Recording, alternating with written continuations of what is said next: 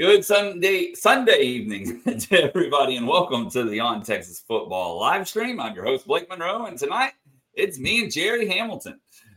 Bobby's not with us tonight, but Jerry, we got plenty to talk about, and I guess from all the Texas fans, I just want to say hi. Hi.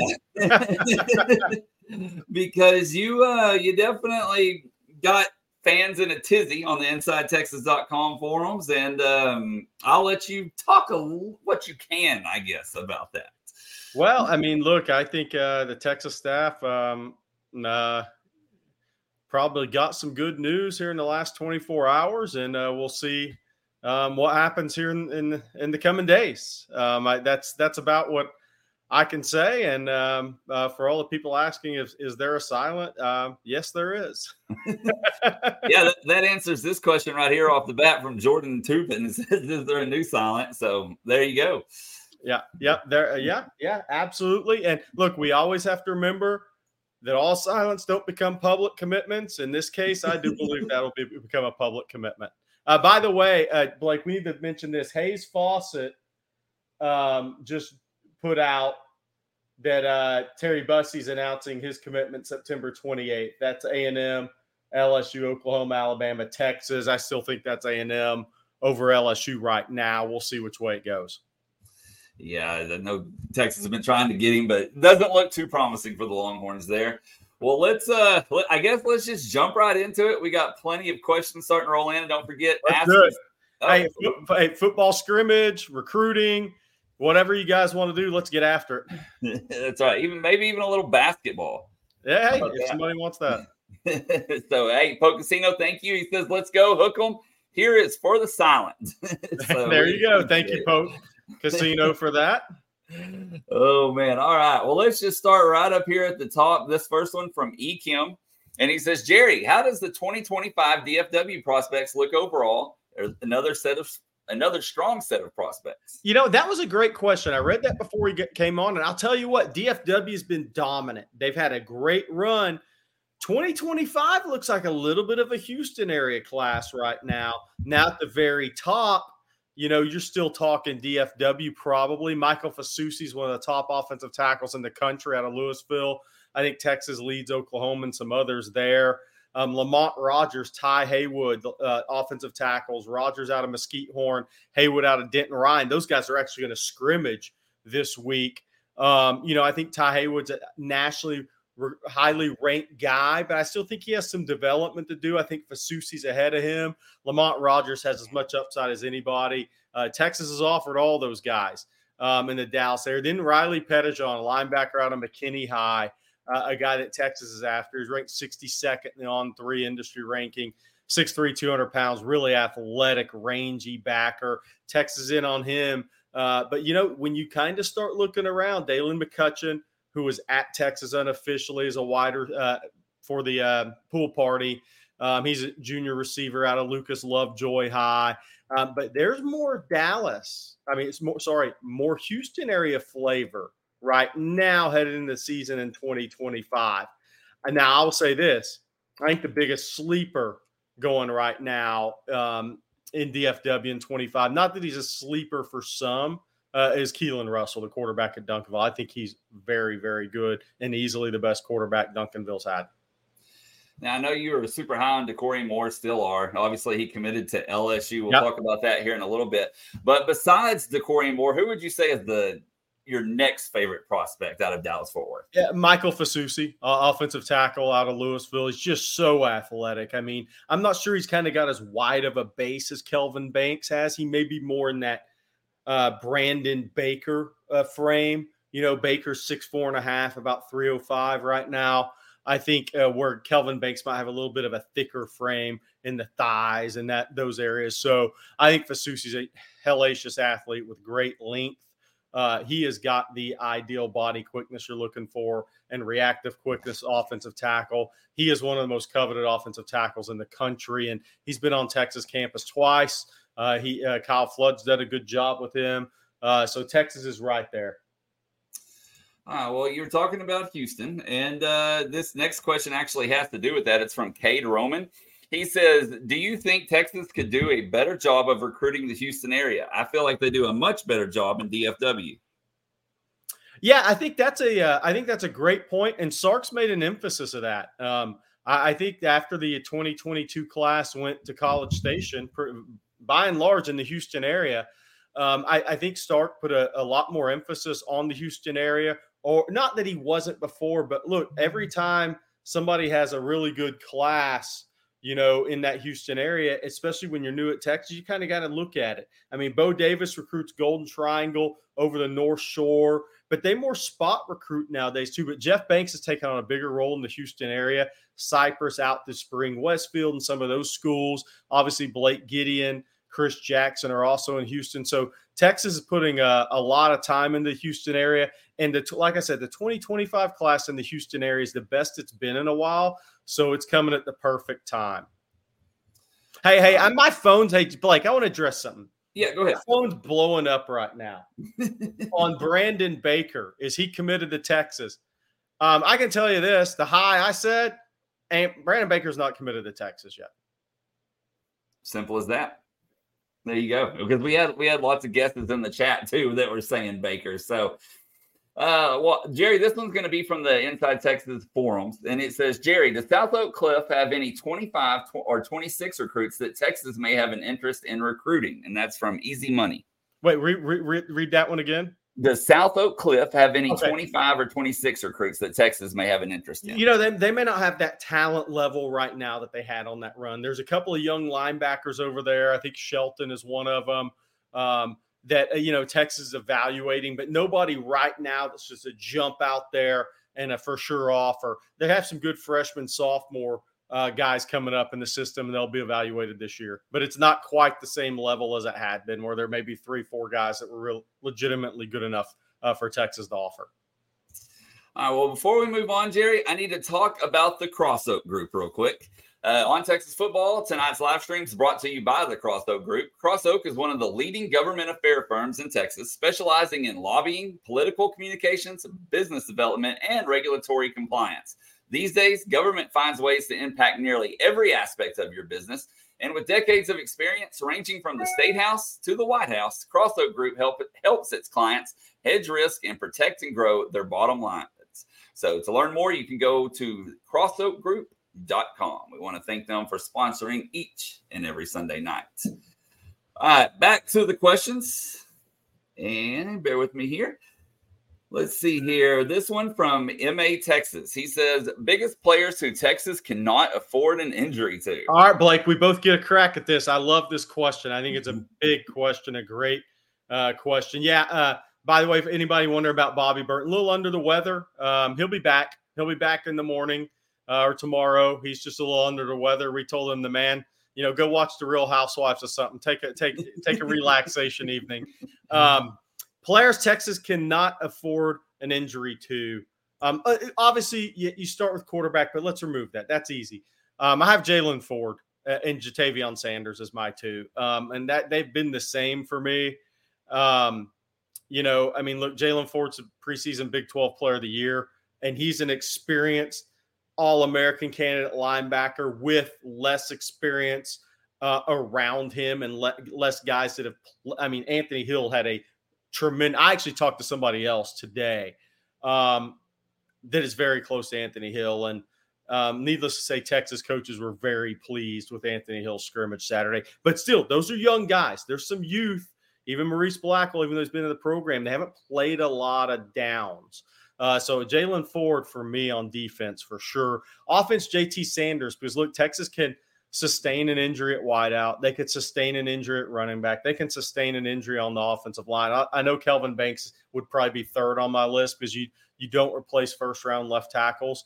But Jatavion Sanders is a walking mismatch, and your offense changes if he gets injured. He is one of the top 2 or 3 tight ends in the country. So him and Jalen Ford are my two. I don't know if you got anybody in mind, Blake, or I stole your thunder.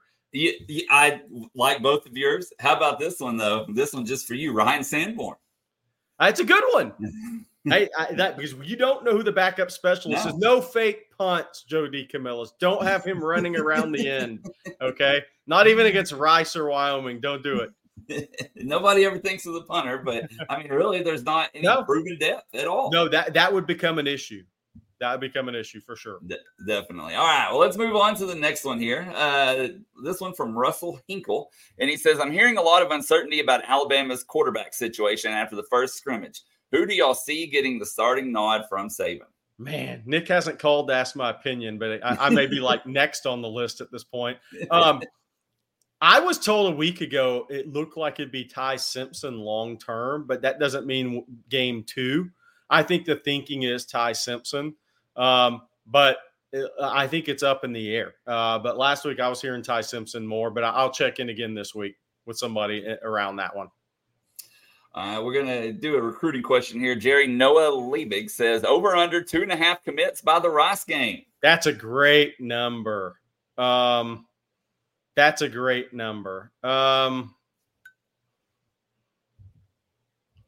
going to say that's September 3rd or 2nd. I'm going to say under by a smidge. I'm going to say barely under. Just a smidgen, huh? All right. Our next one is a super chat from Jimmy Trevino. I want to thank you, Jimmy. And he says, who has the most sacks this year, the most interceptions, the most tackles for a loss? Go. You take sacks, and I'll jump on the rest. Blake, what you got? That one should be Sorrell. You got to be Sorrell. I think Anthony Hill may end up being 2 on that list. I'm with you on there. TFL, if it's not Byron Murphy, I'll be surprised. If it's not, that means Alfred Collins finally had the year me and everybody else have been waiting on. Most INTs, if Jalen Catalon has 10 healthy games, I think it's him. That was going to be my pick too. So I'm with you. As long as he stays healthy. Yeah. By the way, some more scrimmage stuff.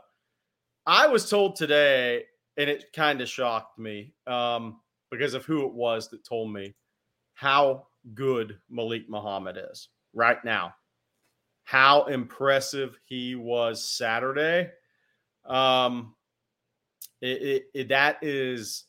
from the person that told me that, I was kind of taken aback. Malik Muhammad, congrats to you. Had a great scrimmage Saturday, and that's continued. He's had at least 2 interceptions here in fall camp, and he's been a physical player against the run in high school, but that's really carried over to the Power 5 level early on. He's gained 13 pounds, but he appears faster and just as quick as he was. So Malik Muhammad, watch out for Malik Muhammad. He's coming on, and I was told the Texas is extremely pleased with their cornerback play.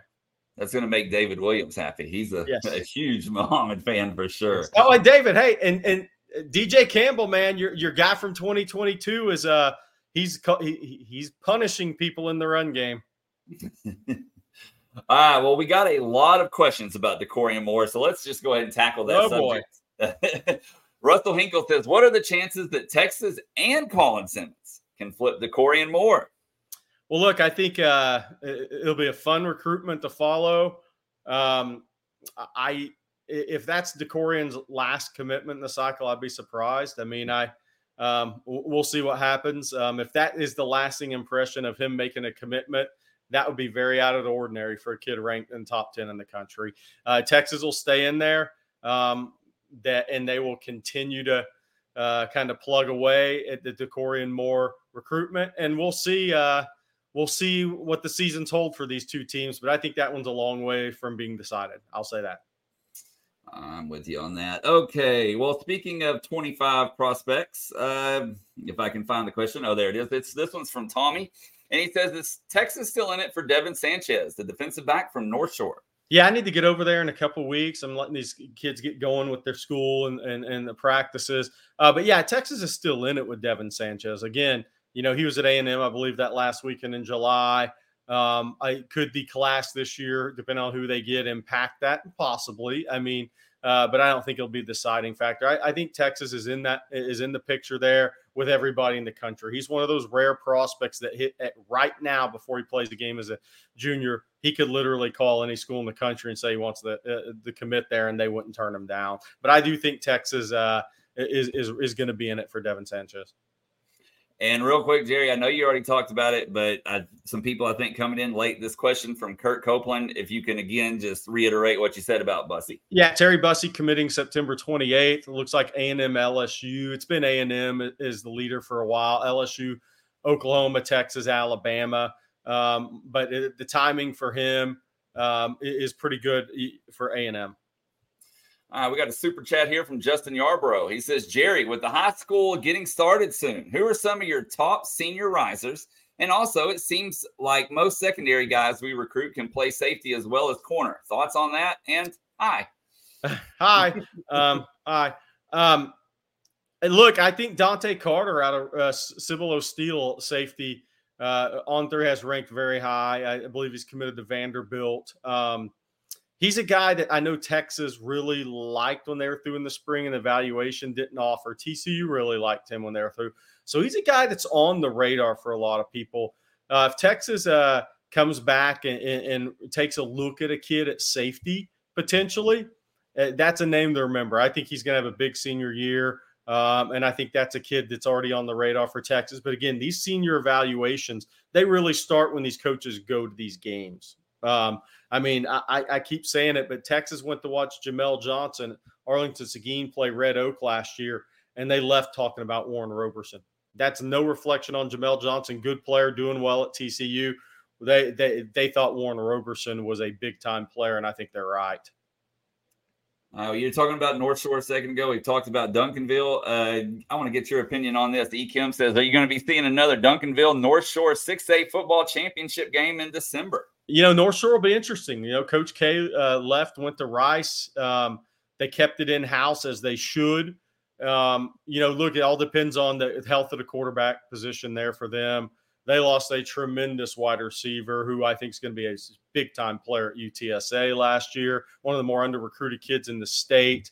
So, look, they have some talent for sure at North Shore. They may not be as Division I heavy as they've been in some years, but as long as they keep that togetherness that they've had and they really play hard, if the quarterback bounces back, I think they'll be right there. Now, Duncanville, I think Duncanville is going to be really good, guys. Keelan Russell, big-time quarterback. I think big-time guy. Obviously, Colin Simmons and Alex January, good luck with those guys this year. They have a middle linebacker that will knock helmets off on huddle highlight videos, and they have 6 Power 5 level defensive backs. And they have DeCorian Moore, and they have Caden Durham. They have serious speed at skill positions. Duncanville's got 25, 30 Division I players, freshmen, the senior class. I was over there again, as y'all know, Thursday, and just the kids at Colin Simmons' announcement, I go back to what I was saying. They got 30 Division I players over there. They are loaded. Well, staying on the subject of North Shore, Nathan McNamee says, could the Denver-Harris issues at Texas A&M hurt their chances with Sanchez with them being former teammates? I don't think so, because I think that was all on Denver. Look, I think that's pretty much all on Denver. That was a kind of a carryover from senior year. So I don't think so. I think, look, the thing that could hurt A&M is another questionable season on the field. That's really what we're getting down to. The flip side is if Denver-Harris goes in and turns it around and does well at LSU, that could actually help them because North Shore and LSU already have a nice bond. All right, we got a question here from James JJ, and he says, I'm going to ask again, but Danny Okoye, a tight end possibly? Not for Texas. I don't see that one. I think he is an edge all the way. And he is a guy that's going to be on campus or scheduled to be. Danny Okoye is scheduled to be in Austin September 17th for the Wyoming game. Now, the interesting thing with that will be he has an official visit to Oklahoma scheduled for their season opener. I'm interested to see, since that's an official, is his mom going to make that visit? If the mom makes the visit to Oklahoma, I think that could be a real game changer in this recruitment. But he's scheduled to be in Austin the 17th and at Tennessee September 30th. The same visit weekends Ryan Wingo will be in Austin and Tennessee. All right. We got a super chat here from Jimmy Trevino. And thank you, Jimmy. And he says, how many quarterbacks and freshmen play week 1? That's a great question. If you're Sark, you're hoping 3 quarterbacks playing game 1 because that means you put up about 60. True freshman play game one. Oh, I need to pull up the commitment list, but let's say Cedric Baxter is going to play. Jonte Cook's going to play. DeAndre Moore's going to play. Anthony Hill's going to play. Leona Lafau's going to play. Sadir Mitchell's going to play. Malik Muhammad's going to play. I think you could see Derek Williams and Warren Roberson on special teams. I think that's 9. I feel like Ryan Niblett. Oh, do what? Ryan Niblett, maybe? Maybe Colton Vosick, 10. Yeah. I'm trying to think if there's anybody else I'm missing. Would Niblett play? Possibly. Depends on how much that game gets out of hand. Does Trey Wisner make an appearance on special teams? I think that is if Arch gets in, that means Texas really bombs Rice. So I could see up to 13. I could see half the class getting in that game. Yeah, definitely. If it all goes to plan. All right, let's see here. It wouldn't be a live stream, Jerry, if we didn't talk about Micah Hudson. So let's go ahead and do that. Reckless Trey, I hope I'm saying that right. Is Texas still in contact with Micah, or has that ship sailed? Texas still in contact. Texas still in contact with Micah Hudson. Are they way behind? Yeah, this is Texas Tech's recruitment to lose right now. If your school's recruiting against Texas Tech, you just want this to play out as long as possible. Just keep plugging away and see what happens. But right now, my pick's on Texas Tech, and I haven't moved it. But Texas is going to keep trying. All right. Well, you said a little bit ago, you talked about Brandon Baker. This question has to do with Baker from Dodgers 988 fan. He says, how is Brandon Baker looking? I think Texas is in a good spot with Brandon Baker. I think they've done very well with the family. He has an official visit scheduled to Nebraska September 16th. Texas is trying to get him back on campus that September 30th weekend when DeAndre Carter is scheduled to make an official visit as teammate at Mater Dei. I think Texas, Ohio State, I think Oregon's still in there fighting. Nebraska's in there fighting. But I think Texas has done a really good job with the family. And I think Brandon Baker can envision himself playing at Texas, which is key. Okay, let's do another super chat here, Jerry. This one from William Niche. He says thank you, William. He says, if Texas meets or exceeds expectations for this season, how many elite recruits do you think could jump on board? For example, Hudson. I think that's a tough question. I think a season helps you more in 2025 than it does 2024. I've said that before. I mean, a lot of the hay's in the barn by that time. Not that it couldn't impact you with 1 or 2 guys, maybe. But, you look at it. I mean, a great season. I'll tell you what a really good season does. First of all, it keeps all your guys committed. But you look at guys, Dominic McKinley, Wardell Mack, Kobe Black, Brandon Baker. Those guys are all going to have decisions by the time Texas really gets into the meat of their season. I just think it helps you more this season. The momentum you gain this season helps you more in 2025. Colin Simmons, along with this class, if it comes together correctly, can help you in 25 as much as it can 24, kind of like the Arch class, and it helped you in 2024. I mean, with this class. So I just think it's always a year ahead. Okay, we got another super chat here, Jerry. This one is from Poke Casino. I want to thank you again. He says, a lot of people seem to think Bama will run all over Texas. I feel like Texas will be forcing Bama to throw, and we will have minimum of 2 interceptions. What's your thoughts? Well, look, if Texas can force Alabama into the passing game early and often, then Texas is winning in the chess match. That's for sure. Because Nick Saban, I think he'll use that running clock on first down, young quarterback, and really try to control the game for his defense, with his defense and for his defense. But look, Alabama's they've got to establish the line of scrimmage from the get-go. And we'll see what happens there with that. But hard to predict interceptions and turnovers, but I'll say this. If Texas can win that game on first down defensively, I like their chances. Well, while we're on the subject of other SEC schools, let's take this question from Felipe Velasquez. It says, what is it with SEC schools getting all these early commitments for 2025? I saw top 5 for 25 were all SEC schools. Why is Texas playing catch up every cycle? Well, I don't know if Texas is playing catch up. I think Sarkisian plays a longer game in recruiting. I think they really take their time in the evaluation process. There may be a handful of guys right now that they take commitments from. Obviously, KJ Lacey's in the class. But Texas is they really play the long game. They want to be thorough in their evaluations. I mean, look, think about this time last year. Christian Clark was not a name. I mean, just think about that. He ends up being top 2 running back on the board. So I don't really have any questions about the way Sark and his staff are recruiting, not with the talent I'm seeing in the program on the open media windows, not with back-to-back top 5 recruiting classes. I think they're thorough in their evaluation. I think that's smart. I really think that's smart. And I'm not saying there's not 15 kids in the state of Georgia or Florida that are just tremendous players. And if they wanted to commit to Georgia or Florida, they would be dumb. But look, I think Texas is very smart in the recruiting process. And also know this, you jump in on too many 25s now, that means you may have to cut guys. And I don't necessarily think that's a good practice. And also, you haven't even gone in the portal season. And that can affect what you do in 2025 as well, because kids will come in wanting to play.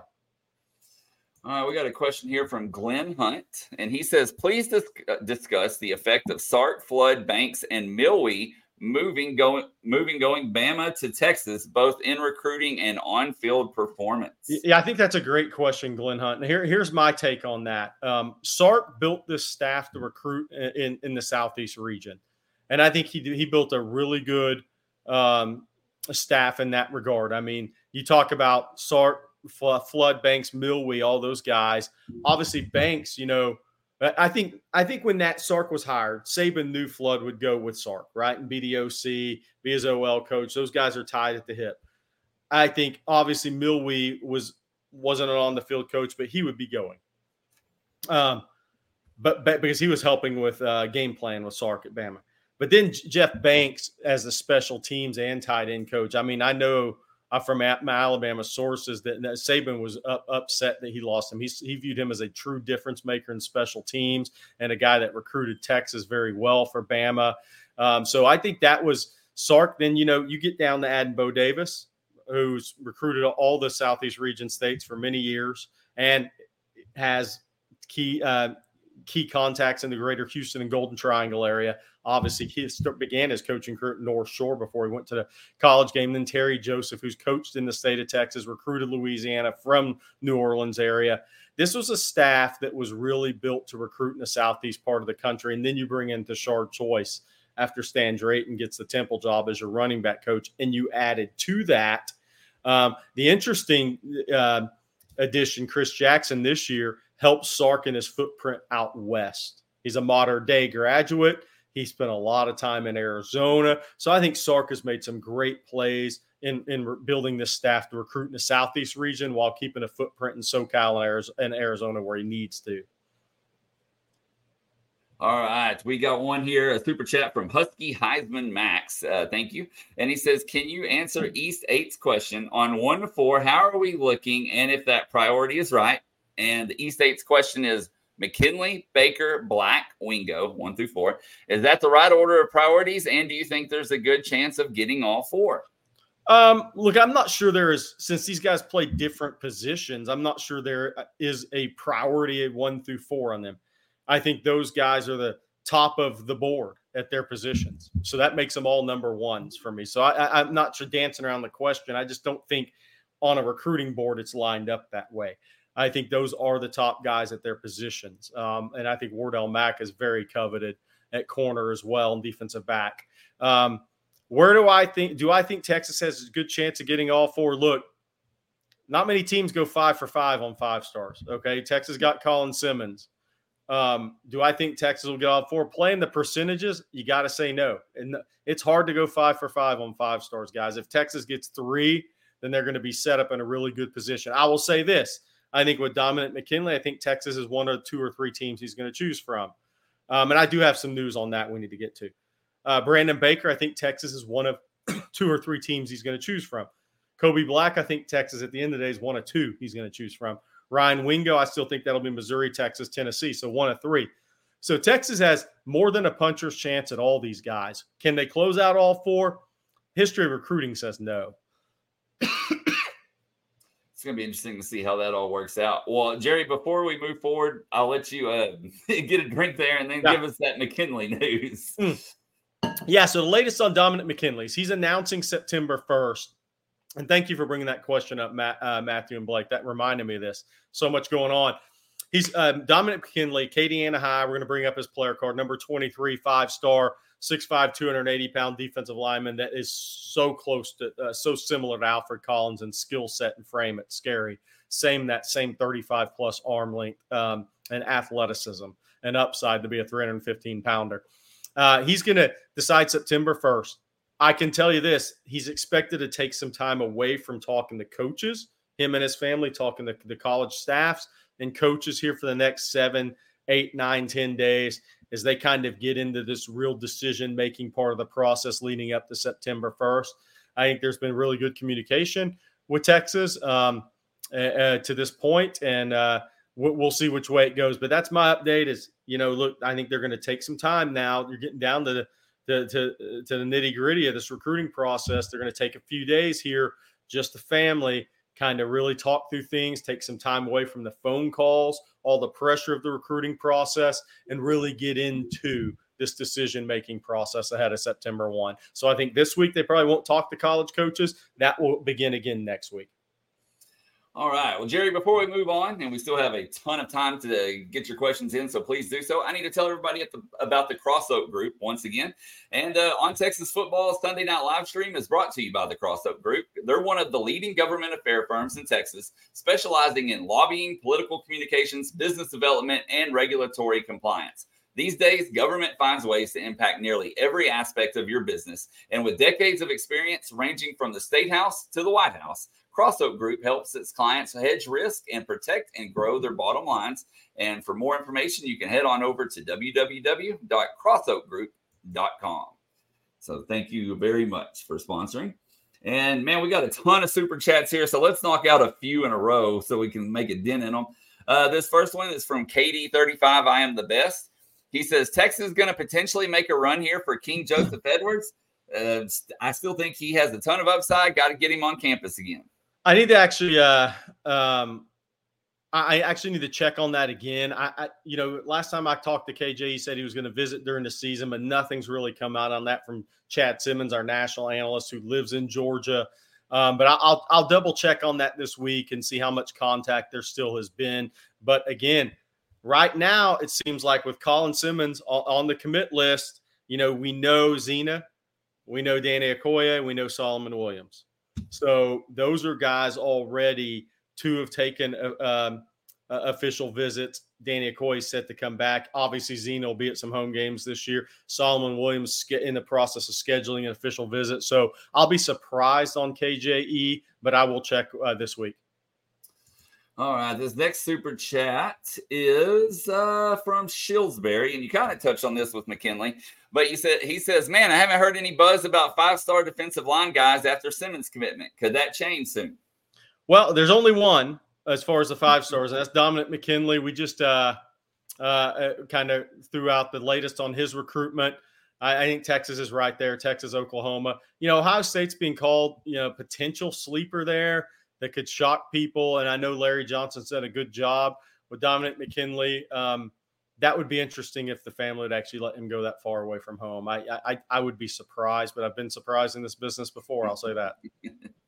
That wouldn't follow the pattern in this recruitment.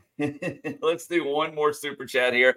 This one from Jimmy Trevino. Thank you again, Jimmy. He says, Gibbs and CJ killed us. 6 defensive starters that were massive. All are gone. I'll say it again, week 2 with Milroe, very bad against A&M.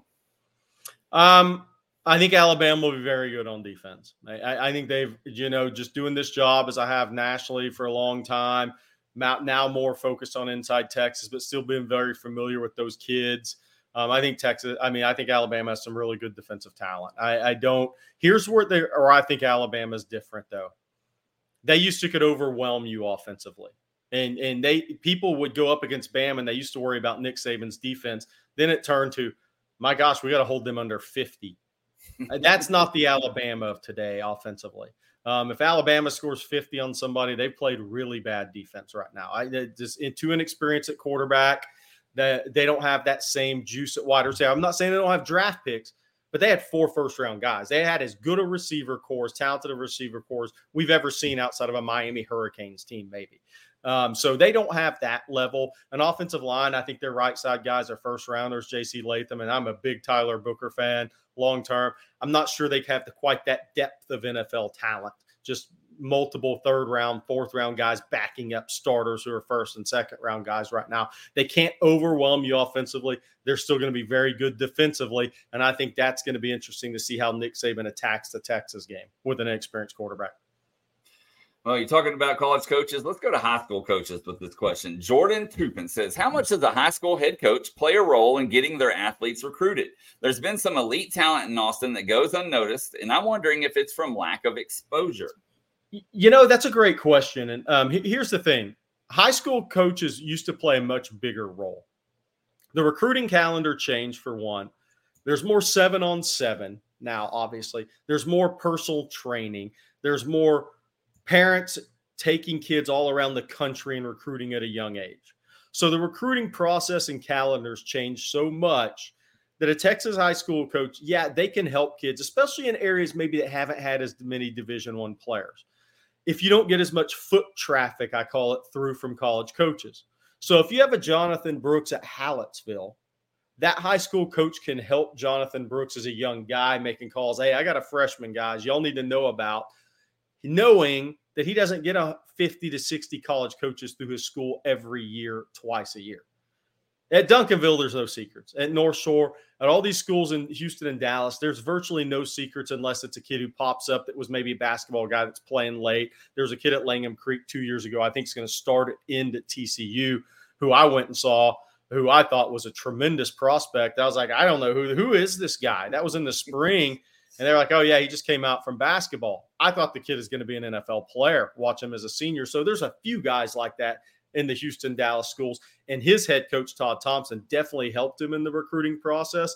But by and large, in the big city areas, there's no real secrets anymore because of the recruiting calendar. The recruiting process has changed. So the high school coach's job isn't what it used to be in that regard, but there's certain times that these high school coaches really have to help their kids. For sure. All right. Well, somebody that we haven't talked about too much tonight and that we usually get asked about is Wingo, Jerry. And the Rational Texan says Mizzou seems to be making a big push with their in-state guys. Is Texas falling behind on Ryan Wingo? Falling behind? I don't know. Let's see that September 17th visit for the Wyoming game with Wingo, then makes that Tennessee trip.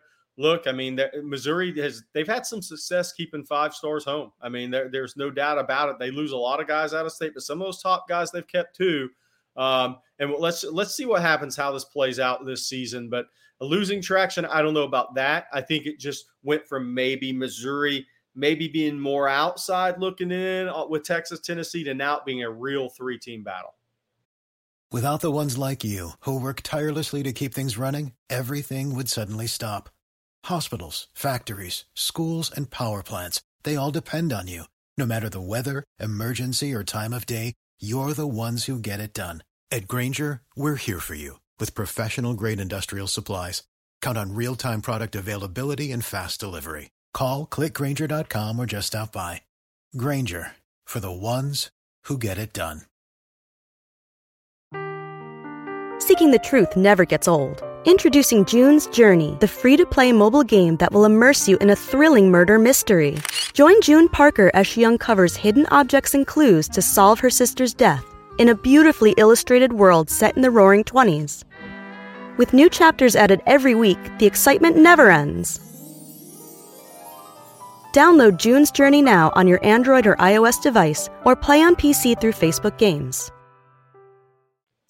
Let's do some more super chats now. This one from Texas Boy. And he says, from top to bottom, the 23 linebacker class will be the best in the SEC next year. Akana will be in the rotation this year. What's your thoughts? I'm not sure on Akon. I have not heard that. I think he's a designated pass rush specialist coming in. And if you can get to the quarterback, look, you have a chance. The 23 linebacker class, best in the SEC. Boy, I have to make a couple of calls, maybe one out to Athens to see what they're thinking now. But we shall see. I do think Texas has a tremendous group of freshman linebackers, and that's not just counting the guys you're really going to see on the field. Anthony Hill, who may be a starter. Again, for those that have just come in to this chat, I was told today by somebody who's very close to Anthony Hill that he had a great scrimmage Saturday, and a couple of Texas coaches reached out and said, this guy, he's doing exactly what he was doing in the spring. And so Anthony Hill's really coming through. Then Leon LaFau is going to play.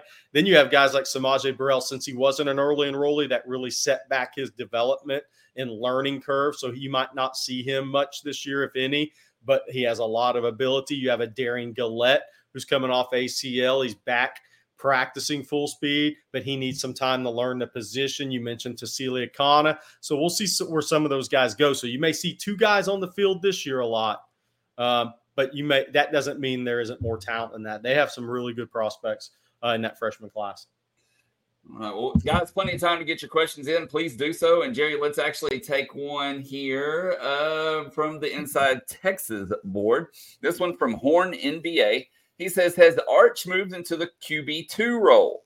Well, we'll see on that. He played a lot of second team as the scrimmage went on Saturday, from what Justin Wells, myself, we all heard. But that wasn't, maybe that wasn't Malik's best day, right? So we'll see. I think the competition will always go on. But I'm here to tell you guys that Arch Manning is whatever the expectations were for him, he's delivering. And I actually had somebody tell me today, I had no idea the kid was that fast. And this guy's watched a lot of football at a very high level. So he's impressing in multiple ways. That's good to hear for sure. Well, that previous question is going to lead me to the super chat, Jerry. It's from Kabir Hussein. He says, do you think Arch is automatically going to be the starter post-Ewers because of all the money invested recruiting him? Do you think that even factors in? Look, I've said one thing, and I remain the same as I walk into the co-op and the UT team store, and they're selling two quarterback jerseys, Quinn Ewers and Arch Manning. Before that even happened, I pick Arch to be the next starting quarterback at Texas, but that's just because of how good I think he is. But yeah, I mean, look, when Chris Sims signed with Texas, Mac Brown wasn't going to let him transfer out. Quinn Ewers was going to be a starting quarterback at Texas. I'll take Arch Manning to be the starter. Is it about money? No, I don't think it's about money. I think this kid's really, really good. All right, this next question here is from Clifton Hines, and I like this question. He says, what's the pecking order and positions for the freshman offensive line? Well, they mixed and matched so much Saturday during a scrimmage. It's kind of somewhat of a guessing game right now. I think you saw Trevor Gooseby get third-team reps at left tackle, maybe even a couple of second-team reps late after they took out first-team guys. I think Andre Kojo got some third-team reps, maybe a few at second team. He had a minor ankle roll, came back into the scrimmage. I think Peyton Kirkland got some third-team reps at guard, at left guard, Connor Stroh at right guard. I think Jaden Chapman about the same. So I think those guys are all on kind of in that area right now.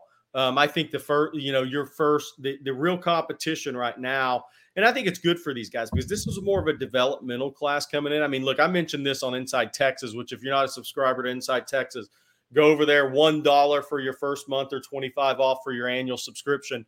But Trevor Gooseby showed up in Austin at 271 pounds. He's 297 now. So these freshman guys, they got some development to do physically. Andre Kojo was 16 when he showed up in Austin. He's going to be he's not even going to be 18 when he plays his first college game, probably in a year from now. Not that he might not show up on the field a little this year, but these guys are more of in a developmental role because the guys in front of them are really, really good. So it gives these guys time to develop. That's when you know your program's getting it where you want to be on the offensive line. I think that coming the rest of fall camp, DJ Campbell, the competition at right guard, Hayden Connor Neto at left guard. That's with Cole Hudson, who's also playing some center, playing both guard spots. But I think DJ Campbell's playing really well at right guard, and I think Neto's doing enough to push at left guard. Not saying who the starters, if Hayden Conner is going to be beat out, just that there's real competition. All right, we're going to go back to the Inside Texas forums over here and get another question from there from a subscriber. This one from JF Glenn. He says, we hear all the time that commits go somewhere else because Texas didn't push, such as the case with Blockton. Do we ever get commits because other teams back off?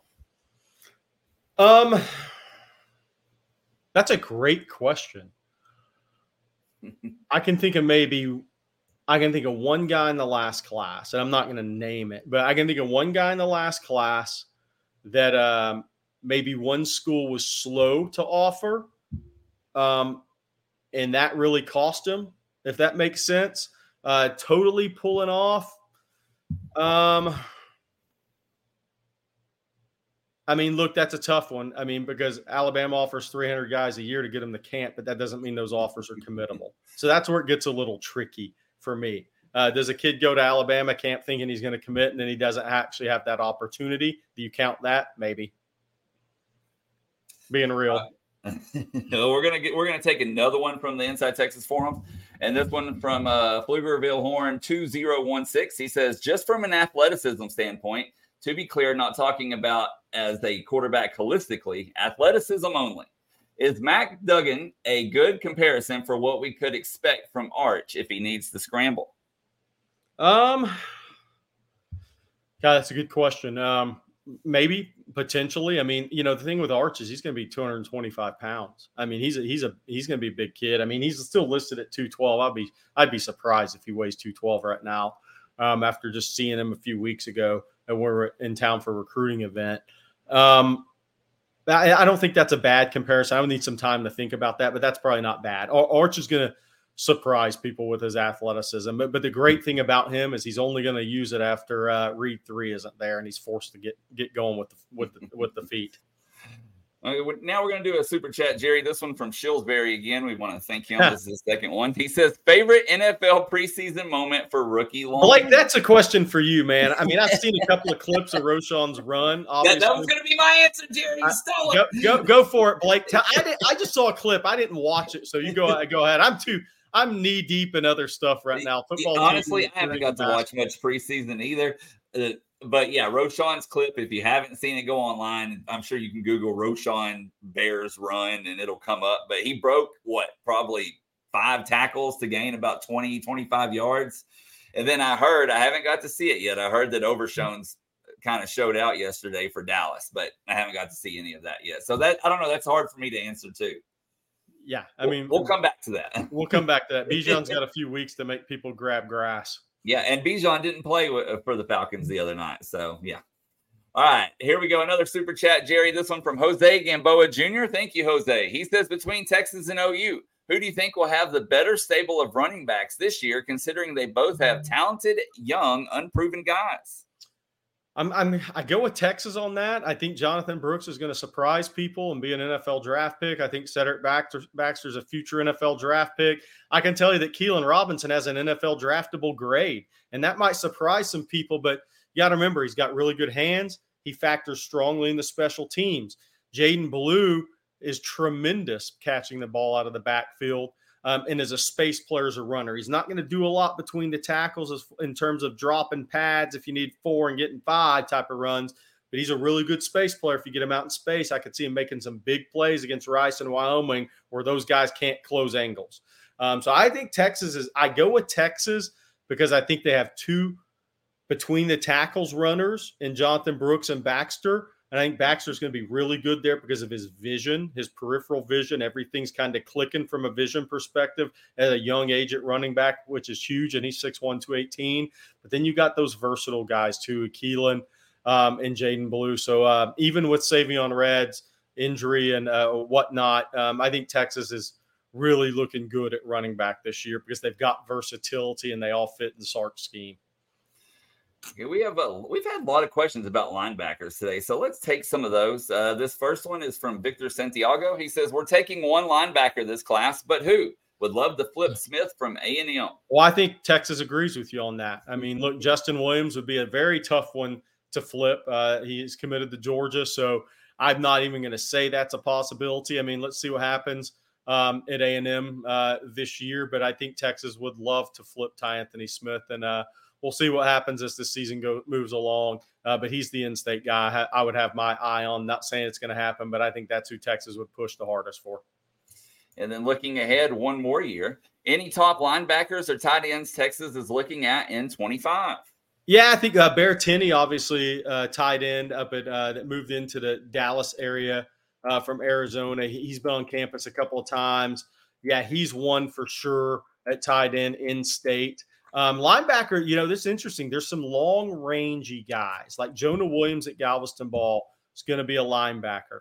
Maybe have a little bit of a narrow frame, but he can really run. Good baseball player. Obviously, his brother was signed with Texas, but was a big time drafted guy that had a cup of coffee in Major League Baseball. Riley Pettijohn, I mentioned him out of McKinney, a 6'3", 200-pound rangy linebacker.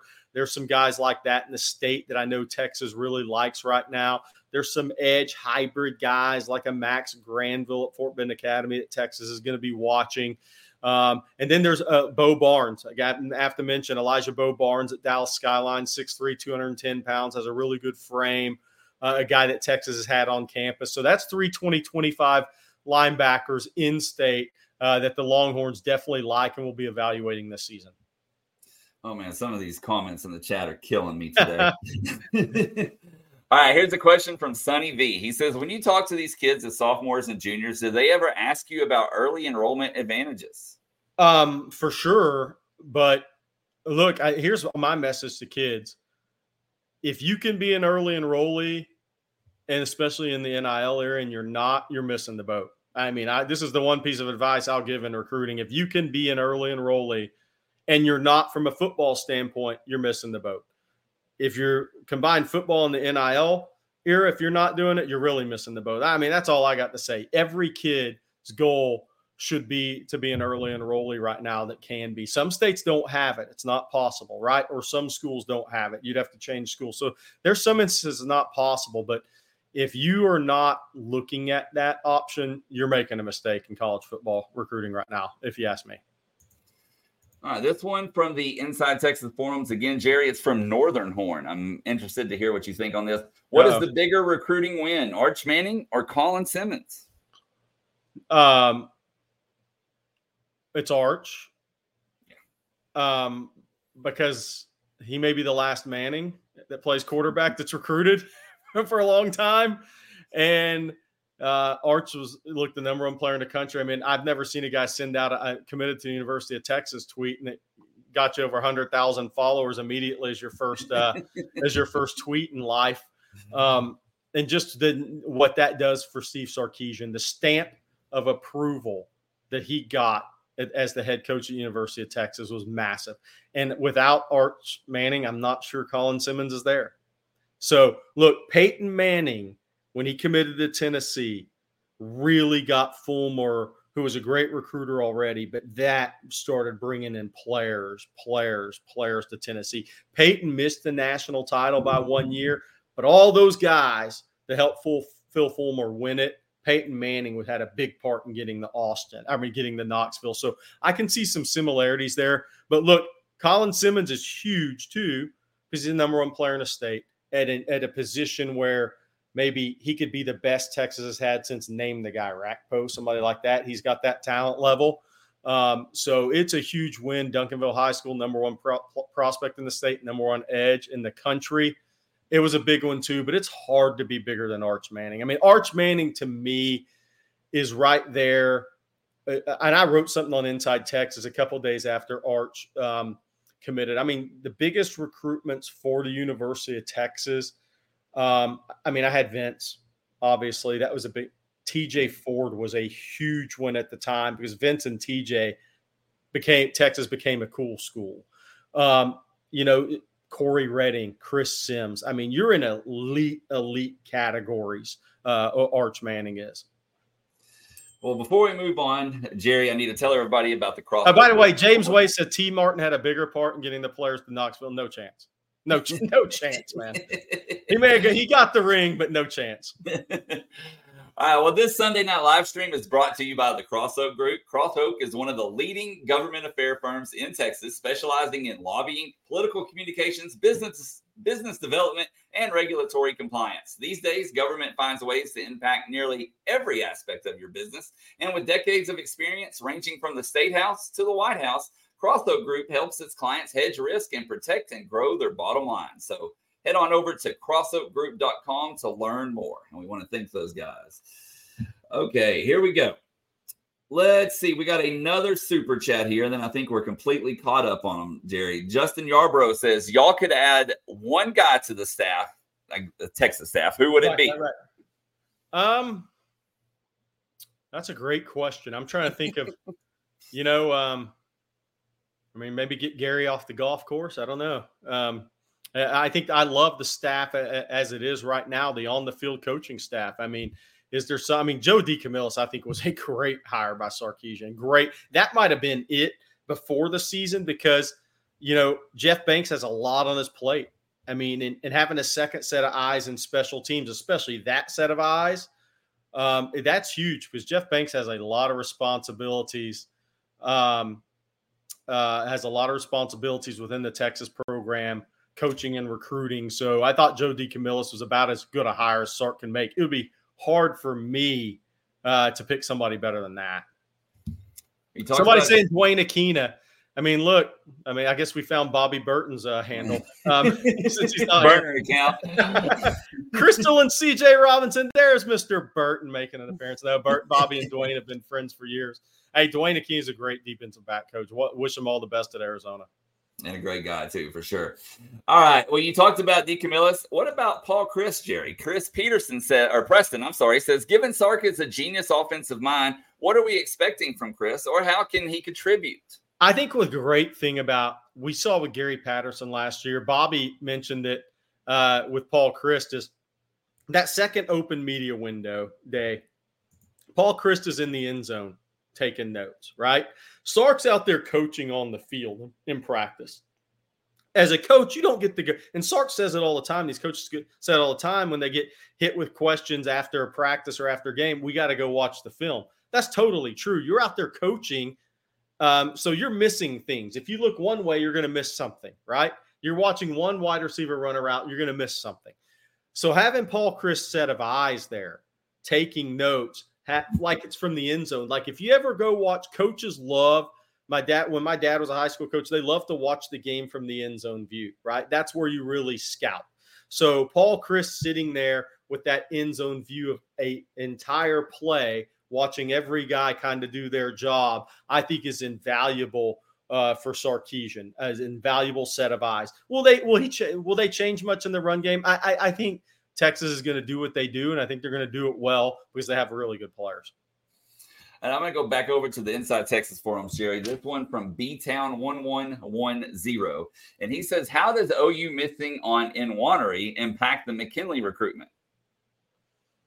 I don't know. I don't know if they're tied together. Honestly, I think Dominic McKinley's such an interesting recruitment to me, guys, because he's kind of in his own lane. He's running his own race. I don't think he's the guy on all the text message threads with other recruits as much as other guys are. I think he is really running his own race in his own lane. He is not a big social media kid. When you interview him, it's easy to tell he's a great kid, but it's easy to tell that he's taken a different approach to the recruiting process. So I think relationships are really, everybody talks about relationships. I think relationships are going to be really huge on this one. And then the academic component with the mom. I don't think Dominic McKinley's going to any school because one player did or didn't. I can say that. Okay, this next one from David Williams. He says, Jerry, considering Colin Simmons is currently ranked number 8, if he has a comparable year in 23 that he had in 22, do you think he can move up to number 3 ahead of the 4 defensive players ahead of him? We'd have to see on that. I think all these guys are going to have really good years. But, yeah, I think Colin's set up that potentially have a great year.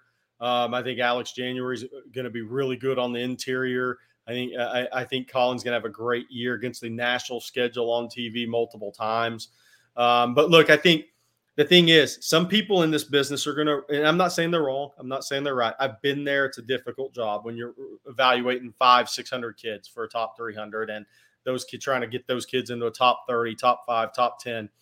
I think it's going to depend, David, because some people are going to take the 6'5", 240-pound guy that they see as having higher upside frame-wise physically.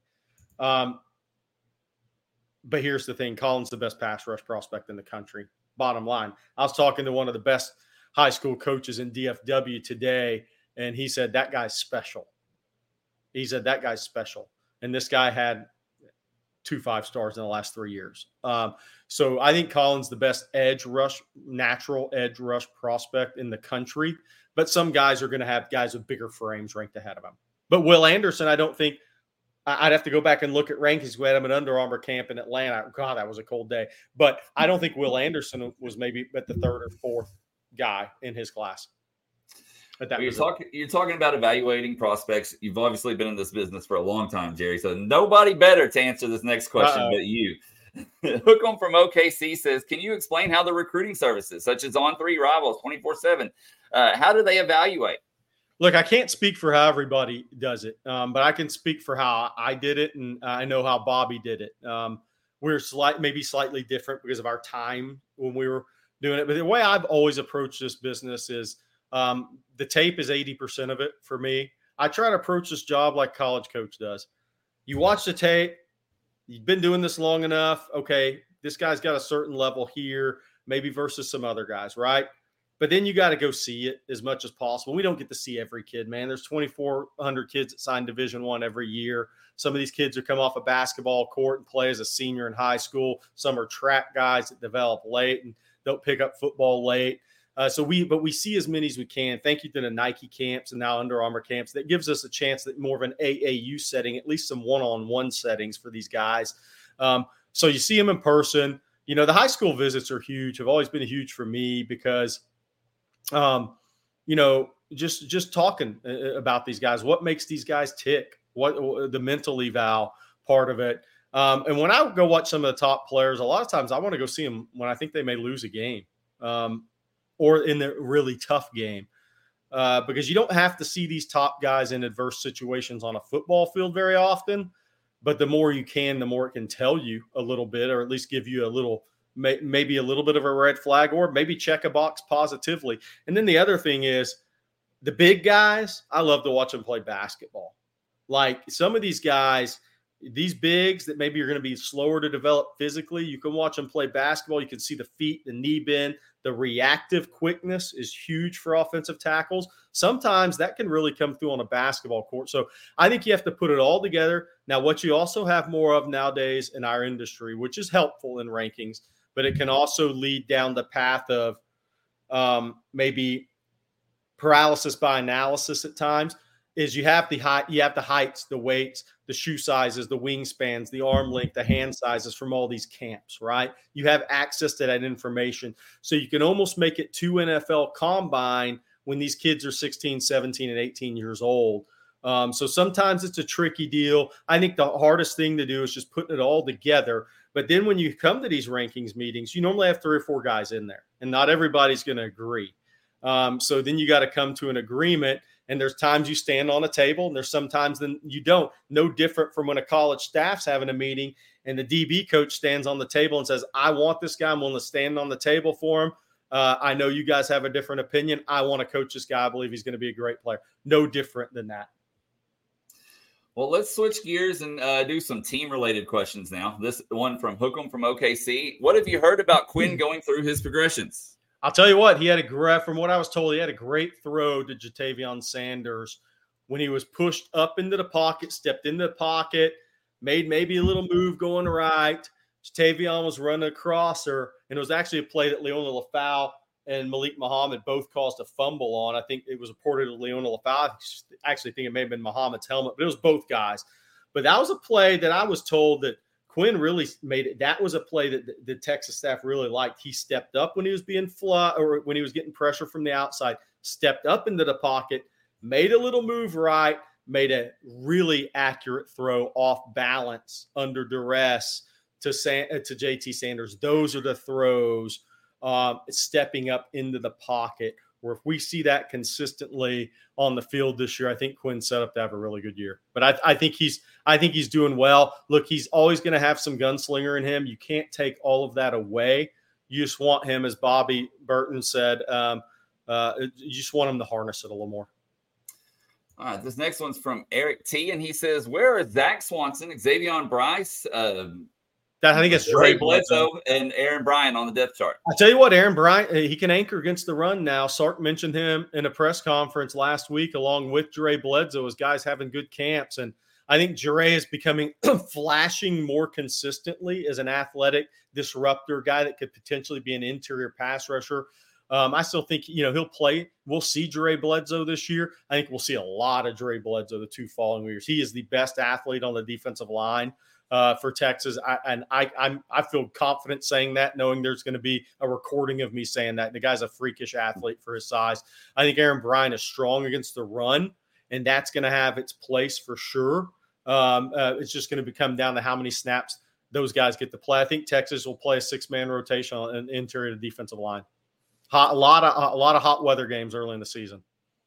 Okay, this next one. Oh, sorry, I didn't mention Xavier Bryce. Haven't heard a lot about him. I think 3rd-team corner. Zach Swanson's still working on getting bigger. He's got to keep getting bigger. Ricardo Rivera has a good question. He says, "You always hear about continuity being so important with the starting offensive line. Is it a concern the interior spots are still up for grabs?" I wouldn't say it's a concern. I think these guys have all played a lot of football now. And I think that's what makes the competition so tough for DJ and Neto coming into the season, especially if Hudson had been healthy in the spring, was all 5 starters are coming back, and they started every game last year. But at the same time, no, that's not a concern. I've not heard that should be considered a concern right now. I think it's actually a positive thing that Texas feels like they have 8 guys they can play in games in a rotation. Again, I think that speaks to the talent level in this program. And I think it speaks to the development of the staff. So I haven't heard anything negative about it. I actually think it's a positive right now. Could I be proven wrong? Always possible. All right, Jerry. Well, we got time for about 1 or 2 more, then we better wrap up. This first one is going to come from Hookem from OKC. He says, "Can you compare how Strong and Herman and Sark or how they are as recruiters? Thanks." Okay. Well, I'll remove Tom from that. So Strong, I think, was a great closer in recruiting. Actually, I think Charlie Strong is probably one of the better recruiters that I've been around. I think he has some real strengths. I mean, you don't go in the Lakeland Hyatt, Florida, and get 6 guys off the best team that state's ever had. And I think 4 or 5 were draft picks. Charlie Strong can really recruit late in the game. He is actually really good with kids, really good with families. He is a strong recruiter. Sark, I think I think the big thing for both of those guys is they're genuine when you feel like they're genuine when you talk to them. And I think that is such the key in recruiting. I think, especially nowadays with these kids, anything a coach has said in the past is on YouTube, from press conferences. It's on Twitter. It's hard to run from comments you made before. So these kids and these families can go do better research on these coaches. So the being genuine is easily number one. And I think that's what makes Sark so good as a recruiter. He is a genuine guy, and he builds relationships from a genuine place. And Colin Simmons' mom, Monica, mentioned that when I talked to her. We had that story in Inside Texas after Colin committed, that she said, Sark is my guy. And the only way a head coach is your guy with a mom of a recruit is if she feels like you're a genuine and have the genuine best interest at heart for her son. We just talked about how he recruits. Now, this next question talks about the phase before that. It's from E-State. We'll make this the last one tonight, Jerry. He says, "I know we haven't seen 4 years of development, but the hit rate on recruits from the staff seems to be higher than any I've ever seen at Texas. Can you talk about how this staff evaluates?" Yeah, I think it's a great question, E-State. And I know for some Texas fans, they like the couple of questions we had earlier, Texas has fallen behind. Well, this is why I like this staff, because I think they recruit through the whistle and evaluate through the whistle. I think you can fill up too fast, and then you've got to cut guys, which you really don't want to do. And then you have all that muddy water to get through. I love how this staff continues to evaluate. I mean, I've said it before. Christian Clark wasn't on the radar at this time last year, and he ends up being a top 2 back on the board for Tashard Choice, who's proven to be a really good running back coach and evaluator. So that is, to me, is the strength of this staff. I think Sark's built a really good staff around him, Billy Glasscock, some of those other guys. I think he's built a really good recruiting operation that does a great job evaluating guys, gets those guys to the position coaches and assistant coaches, and then the evaluation process takes the next step. But I really like that Texas does not fill up early. They don't move off their A's and go to many B's. That is maybe some of the past staffs have. I like that they play the patient game in recruiting, because as fast as accelerated as the recruiting process has become, the developmental process of these guys is still the same. It's not accelerated like the recruiting process is accelerated. So the longer you evaluate, the better you are. Now, I will say this too. If you're a blue blood, you have that advantage, Blake, because of the portal. You can swing and miss on a couple of A's and know you can go into the portal and get a starter. So, but here's where Sark and his staff are good. They have the right strategy. They're not taking the guys that they consider B high school guys, because they know if they miss out on a couple of A's, they can go to the portal. So they understand where they're at, and they understand what they can get, and they also understand who they have to get to where they want to be ultimately. So I give the staff an A+ on the way they evaluate and go through the recruiting process. I know that I said that was the last one, Jerry, but we got a super chat that just rolled in. So let's knock it out. Then we'll call it a day. It's from Jay the Activist. And he says, are you a fan of dual threat quarterbacks? I am in the college game. Anytime you can put that pressure on the defense, absolutely. But I've changed over the years, but I think the game has evolved over the years and changed. I like dual threat quarterbacks who are passers first, and then use that ability last, unless they're in an offense that dictates otherwise. So, like I consider Bryce Young somewhat of a dual threat in the college game for me, because when things break down, it may not be running for 50 yards, but it is making plays with his feet. And that could be getting 8 yards for a first down on 3rd and 7. It could be making the plays to get that ball out of his hand. So I look at dual threat a little different nowadays, but it's all scheme dependent. But you got to be in passer first and a runner second. And I think most of these top programs see it the same way. All right, Jerry. Well, that's going to do it for this edition of On Texas Football. Of course, we want to thank the Cross Oak Group for sponsoring. Then let me give a quick shout out to all the super chats tonight. Poke Casino, Jimmy Trevino, Justin Yarborough, Harry Orange Wookie, Jimmy Trevino, and I'm sorry, I already said that one. William Niche, KD35, I am the best, Shillsbury, Husky Heisman Max, Texas Boy, Kabir Hussein, Jose Gamboa Jr., and then last but not least, Jay the Activist. We appreciate everybody for tuning in. Appreciate super chats. And then we'll be back tomorrow morning at 8, I believe, with Bobby. Hopefully he'll be back there. And then, yeah, I think that's about it. Thank you. Hey, thank you very much, guys. If we didn't get to your questions, as I always say, I know we got so many more people coming in, subscribing and liking and coming in and having questions, making comments. Thank you for that. And guys, if we didn't get your questions now, we'll get them Tuesday, Friday. Keep coming in, keep asking the questions. I'll do my best to get to all of them, and as will Bobby and Blake. And then don't forget, you can head on over to InsideTexas.com if you're not a member. Pay $1 for your first month. Can't beat that deal. Or if you want to just go ahead and jump head first in, 25% off of your annual subscription right now at InsideTexas.com. Yeah, we had more notes from the scrimmage posted this afternoon by Eric Nalin, Justin Wells. We have multiple articles up about freshmen standing out on Inside Texas right now. I put out the player comparisons today. 3 guys committed to Texas, who they compare with on the current Texas team. We got a lot of team content, a lot of recruiting content. Head on over to Inside Texas, join the fun and the fast-growing community. All right, guys. Well, also, if you'll hit that like and subscribe button, we would definitely appreciate it. Definitely so. So that's going to do it for this edition of On Texas Football. For Jerry Hamilton, I'm Blake Monroe, and we'll see you next time.